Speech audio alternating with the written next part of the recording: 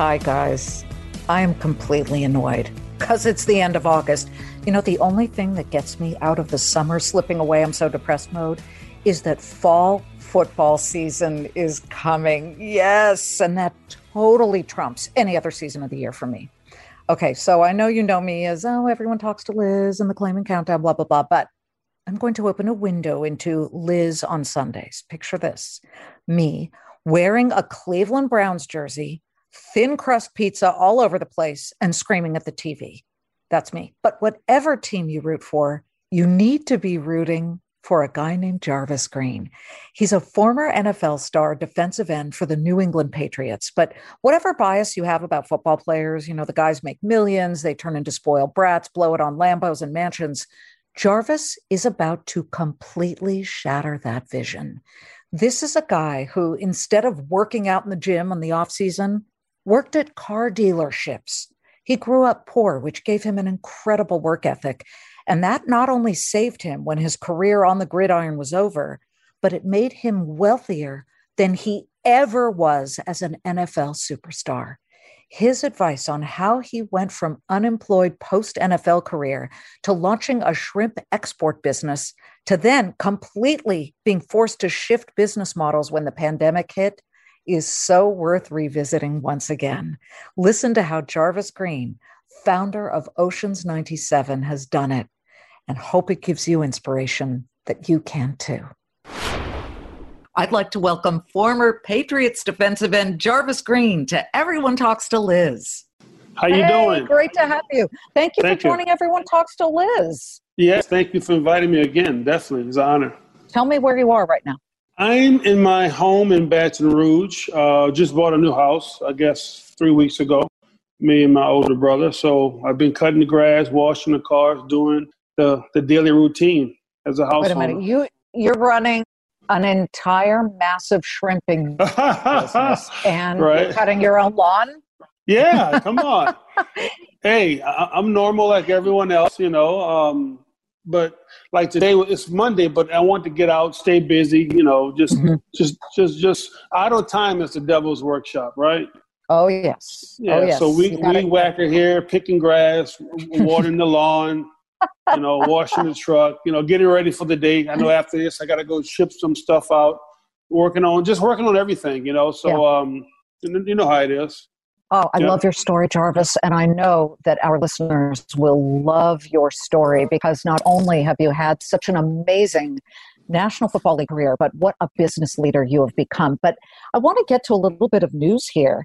You know, we're hearing, and it may well, by the time this podcast drops, it may well become reality that the Big Ten is possibly going to cancel its football season.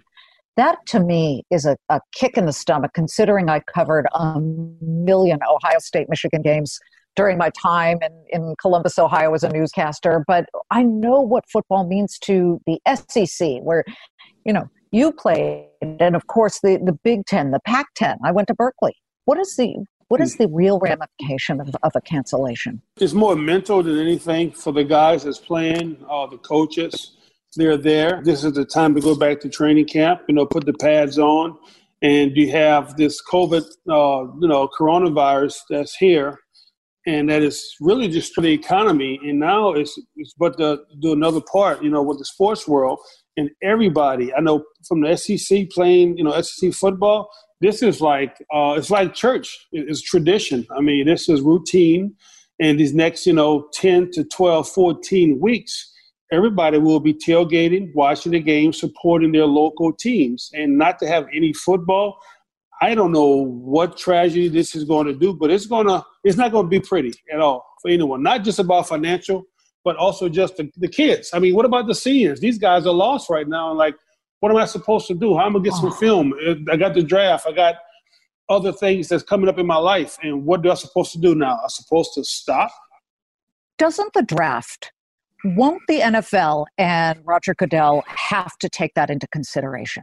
They have to. I mean, we saw the draft. It was up, 37%. Everybody was at home watching the draft on TV. Yeah. That's awesome. But the draft is not played on the field.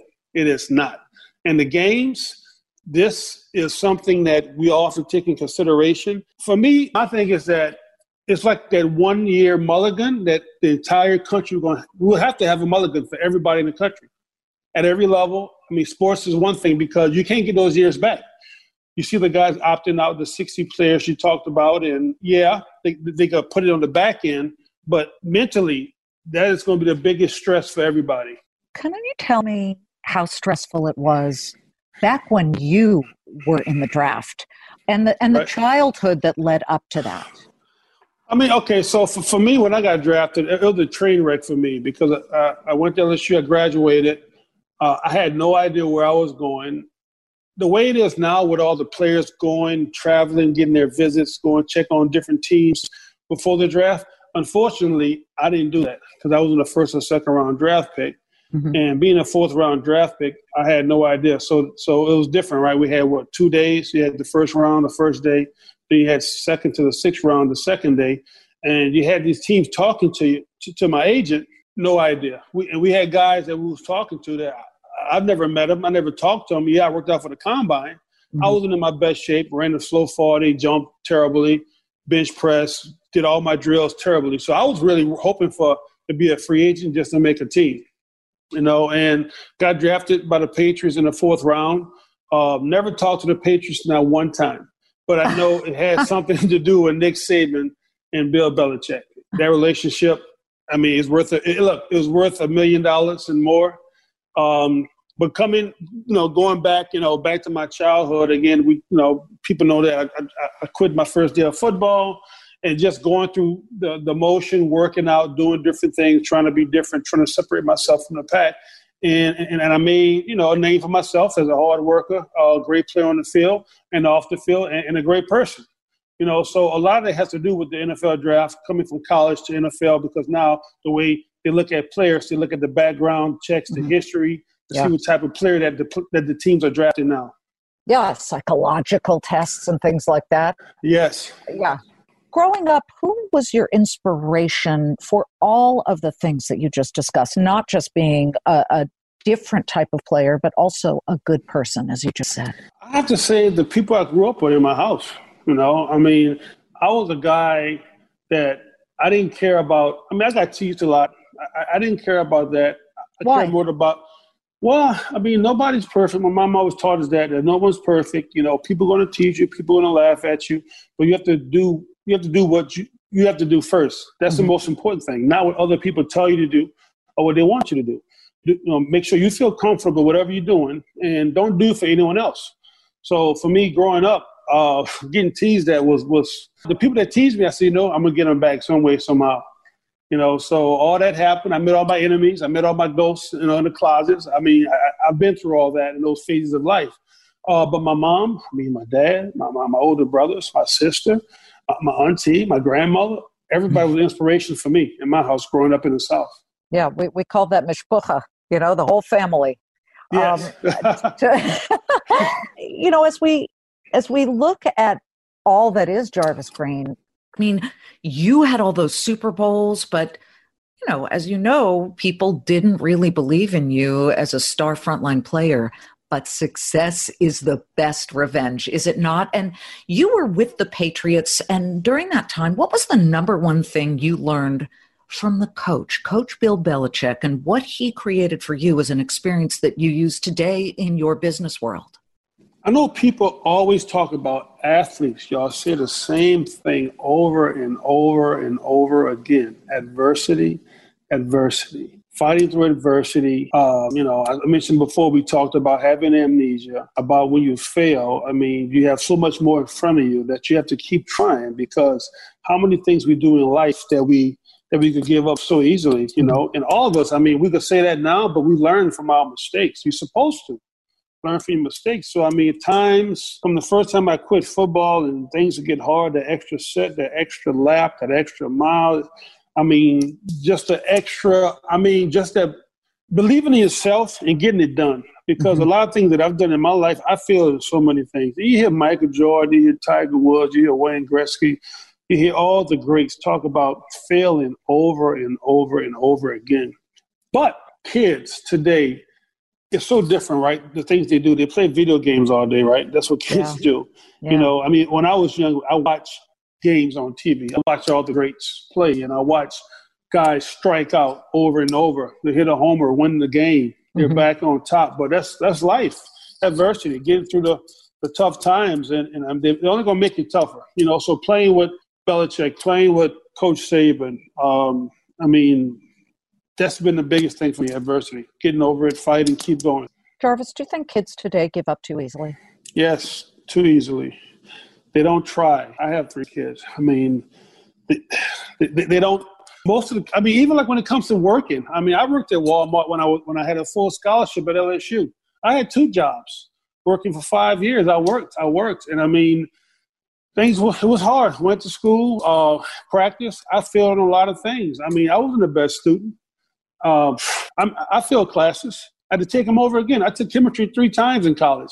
Finally made that C. That was a tough C to make, but I passed chemistry. But I did it, and I think kids today, they don't understand. It does a lot to them mentally when they give up so fast, because they don't understand they have a whole life in front of them, and people judge them off of it. And kids don't understand, because they say, you know what, I'm going to go find the next job. I'm going to go do something else. I'm going to do something that's easier. So you were saying you've got 3 kids. I have 2, and I feel like, my dad grew up super poor. In fact, he's convinced that he was short because he didn't have enough food during the Depression to eat, because he came from a family of 9. I was like, okay, Dad, make me feel guilty, because now I'm living in Beverly Hills. Yeah. But he ended up fighting through all that adversity, became a surgeon, and we were raised in complete comfort. I was very lucky, but I still had that ambition.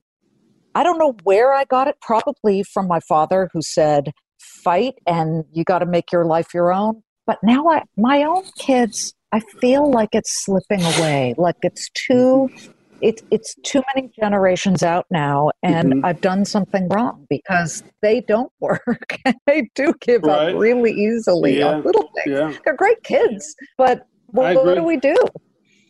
The thing I think we can do is keep preaching to them and tell them over and over, and they hate to hear about it. And we all have our old war stories. Times when we had our chance and we had to, go against the grain, we had to believe in ourselves, and we had chances that we could have gave up.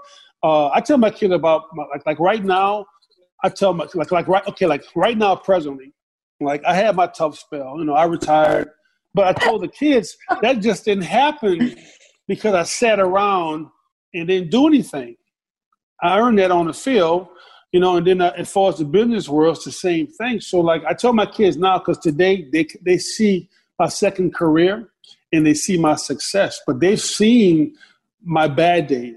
They've seen my bad days, and and I play football. I made some good money, but the things I'm doing now, this is things that I created, not off of football, off of money, just from bare bones.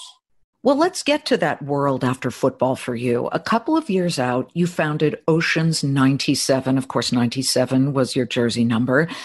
But the path you had to take to get to that is so fascinating. It so strangely came about. And by the way, for those of you who don't know, Oceans 97 is an international shrimp company. You've got 8 different flavors of shrimp. You export all around the world. But what I think is so fascinating is how you got into shrimp, which you admit you didn't even used to like.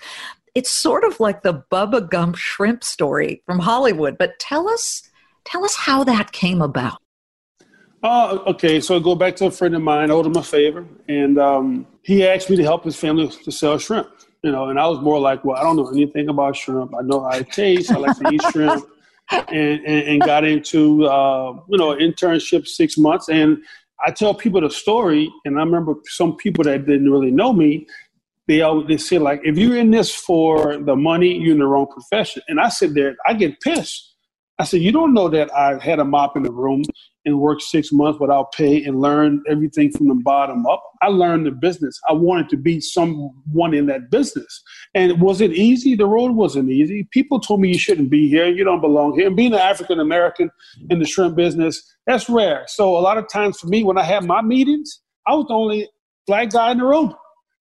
Still today, when I have, my shrimp discussions and I'm growing, and I had my ups and downs, but I always tell my kids, I mean, I had to work. I had to earn this job. I had to earn this title.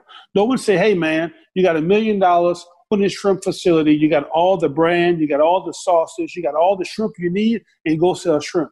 It wasn't that way. It didn't happen that way. So when people see where I'm at today, yeah, I mean, I've made some money, lost some money, but creating. I went to school for engineering. So creating something, putting it out to the market. And the thing about that is people have to like it. You have to promote it. You have to market it. It costs money to do all those different things. So I'm sitting here now today, 5 years, 6 years in, and now, like you said, I have the chance to sell to the world. Well, Amazon is that lift for me. But I do sell in local supermarkets like a Rouse's Market, Chris Specialty Meats. I sell in a few different stores in the Boston Northeast area. But I mean, I've done the big chains. I've done all that. I had my shot with Walmart. It didn't work. I had my shot with other companies. But still, adversity. Do not give up.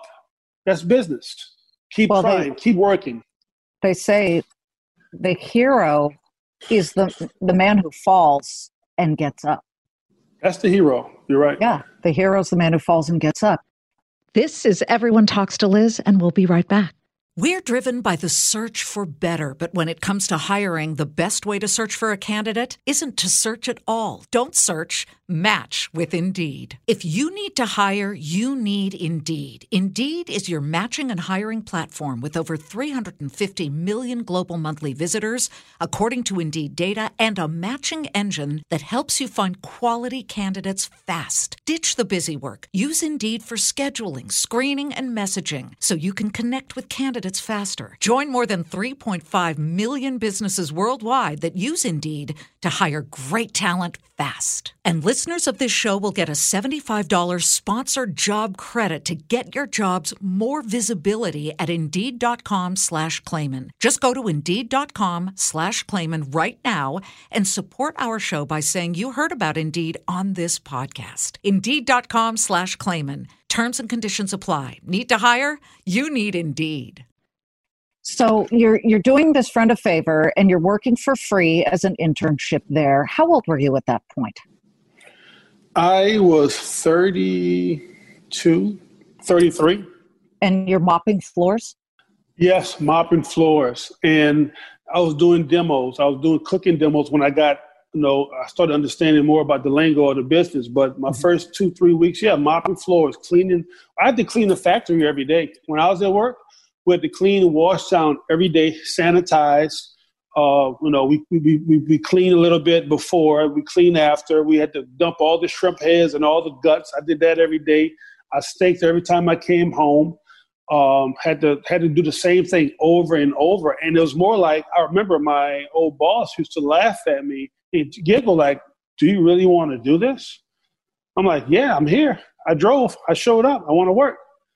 So a month passed, 2 months passed, 6 months, a year and a half, 2 years. And we was rolling. Mm-hmm. We was traveling around the country. I remember going to all these different seminars and different exporting deals and learning the business and meeting with government officials and SBA, commerce, everything.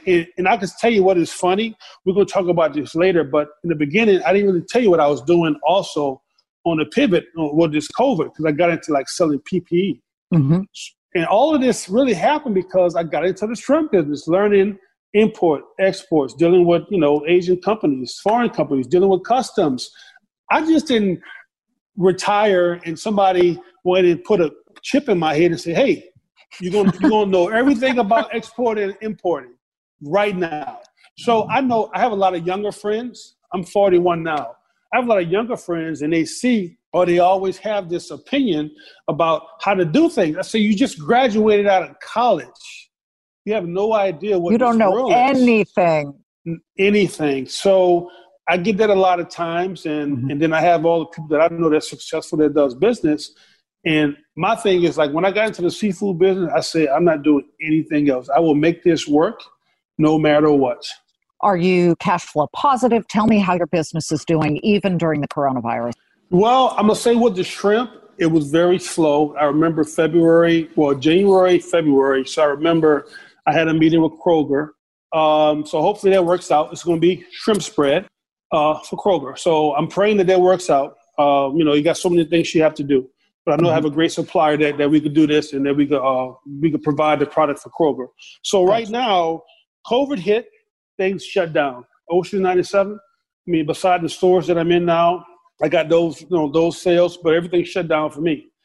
And I can remember I'm sitting here like, what to do. I got into trying to sell some ground beef to some stores in the Northeast, had some conversations. And then one day, one of my so I'm working with corrections, and somebody was like, "Hey, Jarvis, can you get sanitizer?" I said, "Yeah, I can." Look, I'm shaking my head. I know people can't see, but I'm like, I don't know anything about sanitizer. So that's how it kind of started. So I started doing some research, calling people, working on sanitizer, and that didn't work out. And then some bids came up for Louisiana, for the state government. I won some bids with sanitizer. I won some bids with PPE, so masks, KN95s, and then I won some bids with the military. I can't say the state, but it's a big state, Midwest. Yeah. I won a huge bid with some help from others, but I got my government number and all that good stuff, and I got into selling PPE. This is a perfect example of when the going gets tough, the tough get going. Yes. So like before that, I mean, business was slow. I was pretty much just I was back and forth Northeast. I was trying to sell my shrimp product and up in the North, some other places. I was working on Amazon at the same time, and things just blew up. I mean, I don't want to sit here and talk about numbers, but I mean, gigantic. For just a dream come true, working hard, nonstop, pivoting in a time of crisis and making the best out of what I had. And I mean, like now things has been crazy, getting POs, orders, delivering PPE products, doing more things. So I had to go get another company, so I could, to kind of separate Oceans 97 from the PPE, industry and learning things like that. And it's been crazy. And I'm still in this. And when this first started, I wasn't looking to do this at all. But this has consumed most of my time now. Right. And I got to say, I'm thankful. Look, I'm in a new house. Bought a new house. I'm thankful. Wow.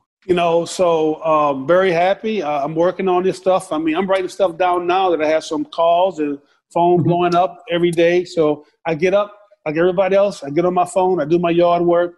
I always have my earpiece in. I'm weed whacking, taking calls. It's a blessing.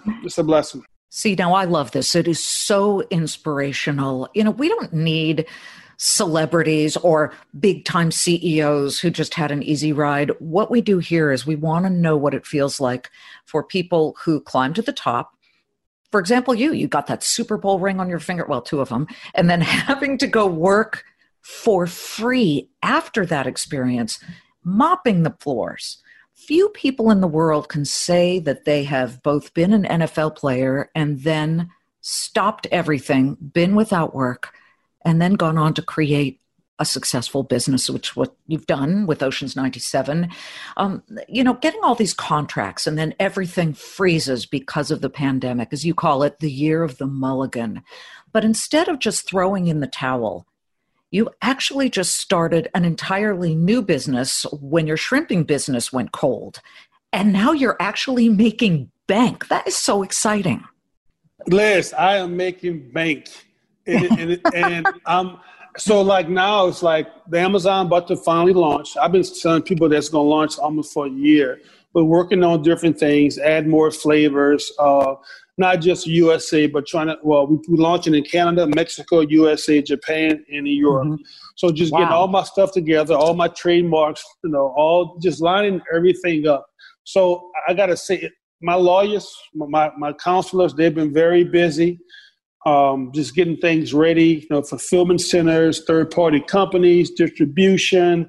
That's the things I've been doing, so it never stops, and I know a lot of people, I mean, retired guys, and they sit at home and they're kind of flipping a coin like what to do. You know what? I always tell the guys, man, just pick up the phone and reach out to some of your alumni. Talk to them. Because for us, I see guys during the Super Bowl and we catch up. But after that, I don't see the guys anymore until the Super Bowl next year or the NFL draft. But it's like, I go to the union every year. I go to my union office every year. I try to go and fist bump and talk to everybody, say hello, I'm here, just to stay active. So I'm always doing that. But I think more guys, when they retire, they need to just tap on somebody. I remember at one time, me and Vince Wilfork was selling crawfish in Houston. He hit me up. I put him with some of my crawfish guys in Louisiana. They were selling crawfish, little things like, and I mean, that's a blessing that we could go and do that. I mean, everybody else does that in the world. They go network with people in their field. Right. Jarvis, what is the difference between a crawfish and is a crawfish a mini lobster? No, it's not. It is not. People look at it that way, but they're two different things. I mean, crawfish grow in the mud. They grow in rice paddies. Mm-hmm. It's a little different. They all look alike, but they taste completely different. They're probably from the same family. I have no idea. I just started messing with crawfish. I have no idea, but I mean, look, I love lobsters. I mean, I love Maine lobsters all day. Just a different taste. Crawfish. The biggest thing about crawfish is that you got to boil it. We season it with all the high sodium spices, and we have a traditional crawfish boil. You have your different vegetables you put in there, whatever it is, potatoes, squash, cauliflower, carrots. You got all your sausages. Yeah, it's different. It can't be lost on you that I'm seeing that scene in Forrest Gump where he says, you got your this shrimp, you got your that shrimp. Oh, Bubble, you got Bubble? Bubba. Yeah, they was on the floor with the toothbrush. Yeah, pineapple shrimp, barbecue shrimp, shrimp fricassee. Yeah, shrimp sandwich. I think that's about it. Yeah. Look. I think that's about it. That movie was a great movie, and it's funny for me because everywhere I used to go, people used to call me Bubba. And I know I had an article. I said, don't call me Bubba, because I always tell people I'm more like Tom Hanks. But just to be on the bayou and just to get into the factories, on the shrimp boats, I mean, I'd say it's tradition, it's life, but it's amazing just to experience that. Yes. That side of the industry, all the way from, you go out fishing in the Gulf of Maine. I've done that so many times with a great captain named Tim Ryder out there. So just learning all different phases of the fishing, the seafood industry has been a blessing for me, and it's been fun. We're not done yet. We'll be back in a moment. I want to get to this issue because I'm big on protecting the planet. Ocean plastic turns my stomach, both literally and figuratively. Truly upsets me to see trash in the ocean. You've got to tell me, because you work with these creatures of the sea. You've been out at sea. You've got this shrimp business that you want to see as a sustainable one. You want to see a healthy ocean. You also want to see a healthy American fishing industry. What don't people know? Should there be legislation in some way that makes it stronger instead of weaker to protect both our oceans and the fishing industry? I'm going to say this. Every other country in the world subsidizes seafood. Not every other. Most countries in the world subsidize seafood. We subsidize agriculture, corn, rice, beans, sugar, right? And we're also doing different things when it comes to the grain, to the alcohol, right? Making, beer and making, spirits. Seafood in America is not subsidized. If they want to help local fishermen succeed in America, subsidize seafood. Vietnam, India, South America, China, Thailand, all those different countries, it's subsidized. The government pays for all of this. Now, of course, they're digging holes into the earth, and it's a cesspool. That's what it is.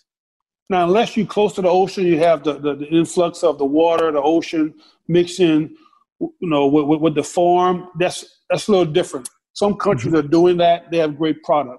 But in America, we need more of that because, when I call for a shrimp facility and ask for shrimp, like today, it's hard that, hey, we don't have any boats out. We don't have this out. We don't have that out. So it's really it's dying, swiftly with the seafood industry, especially shrimp. Mm-hmm. I can only imagine. And then, of course, making our oceans sustainable. It is. And it sucks to see when you're out there and then you see people dumping trash in the ocean. Oh, Look, the guys, you go out to go fish, if it's, if it's recreational, if it's commercial, take care of the ocean. Keep your trash in the boat. Bring it back to the dock, dump it there. Don't dump in the ocean. The fish, they can't eat that. They can't. And then the big ones, what they do, they just swallow it.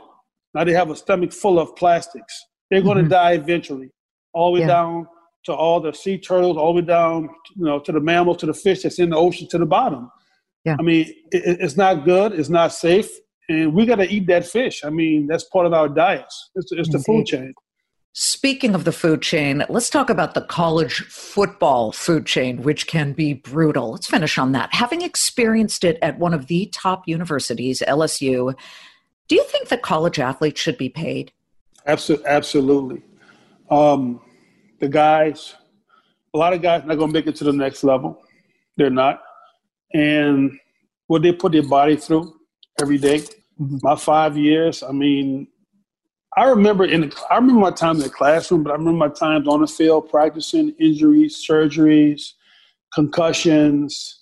I feel like when I get up, I feel like I'm 41 years old. Stay active, work out, but like for me, like it's taxing on your body mentally, physically, even socially, and I think. And the schools make so much money. I mean, look, coaches are making $8 to $9 million a year. Head coaches, assistant coaches are making $1 to $2 million a year, and the player getting this little Pell Grant and $25,000, $30,000, and he's doing the most sacrificing out there for his body, her body. Mm-hmm. I mean, you see athletes now, most of them banged up. I mean, you telling me they don't deserve some type of stipend? And they're building all these different buildings and stadiums and classrooms because off the back of all the players on the field, they deserve pay. And I see some of the stuff on social media about if they could get paid, what these guys would get paid. Now, I'm going to say this. Because of what your position is, I know there should be kind of like a hierarchy on forwards, but it has to be relative and realistic. You can't have, you're not sitting there saying, I want to pay somebody $300,000 a year to throw a football in college. I mean, because we got a scholarship, number one. They're giving you a chance to come play sports. You got a free scholarship, academic scholarship, or athletic scholarship. But they deserve something. Everybody's different. When I played ball, I had a summer job every summer. The most I made in 1 year was $5,000 in the summer. That's what I made. I had to go summer school. I had to go lift weights and do all that. So they do deserve to get paid. What? I don't know, but some. Well, I guess we'll know soon enough if there's even going to be a college football season this time around and the ramifications of that. But in the meantime, what an opportunity you carved out for yourself. People always say, oh, I got this great opportunity. I was given this opportunity. No, Jarvis, we are hearing from you that you scratched it out. It sounds like you fought for every single thing you have in life. What would you say to people today who think, oh, he was gifted naturally. He ended up at the NFL. You got 2 Super Bowl rings. You've got your company. What's the one characteristic you had that you say makes you the success today that you see now? Hard work pays off. Adversity is only a word that you have to live by it. Once you have that taste in your mouth, you should want to move forward, to thrive in whatever you're doing. And I always tell people this too. I didn't start playing football when I was 19. I started playing football in the 7th grade. But when I started playing football in the 7th grade, I never had like the dream to say I want to play NFL football. I kept working hard and, cream of the crop, rise to the top. But you got to keep working. You just, a lot of people are gifted with I wasn't the biggest guy on the field. A lot of people's gifted with their ability that they know there was going to be a professional player, whatever it is, or any sport. But working hard that's part of it. That's 80% of it. It's working hard. It's being, having a routine, being disciplined, keeping your nose clean, staying out of trouble. It's not just one thing. You could be a great athlete, but, you got terrible grades. You don't listen to anybody. You disrespect everybody. You'll never make it. So never give up. Jarvis, we're honored to have you on Everyone Talks to Liz. Thank you so much for sharing your story with us. And it is a story that I know has many more fantastic and riveting chapters to come. Thank you very much. Definitely. Thank you. Y'all enjoy your day. Jarvis Green of Oceans 97, two-time Super Bowl champ for the Patriots, and all-around amazingly inspirational human. Thank you so much. And thank you guys so much for listening. I hope that each time that you tune into the podcast, you really get a sense of what it takes to make it to the top and then to hold that position. Yes, it's a tough climb. And yes, at the end, your fingers may be bloodied proverbially, but look at Jarvis. He enjoyed the climb and he absorbed it and he appreciates it. On that note, I'll see you Monday through Friday on the Fox Business Network for the Clayman Countdown, all important final hour of trade. Have a great day, you guys.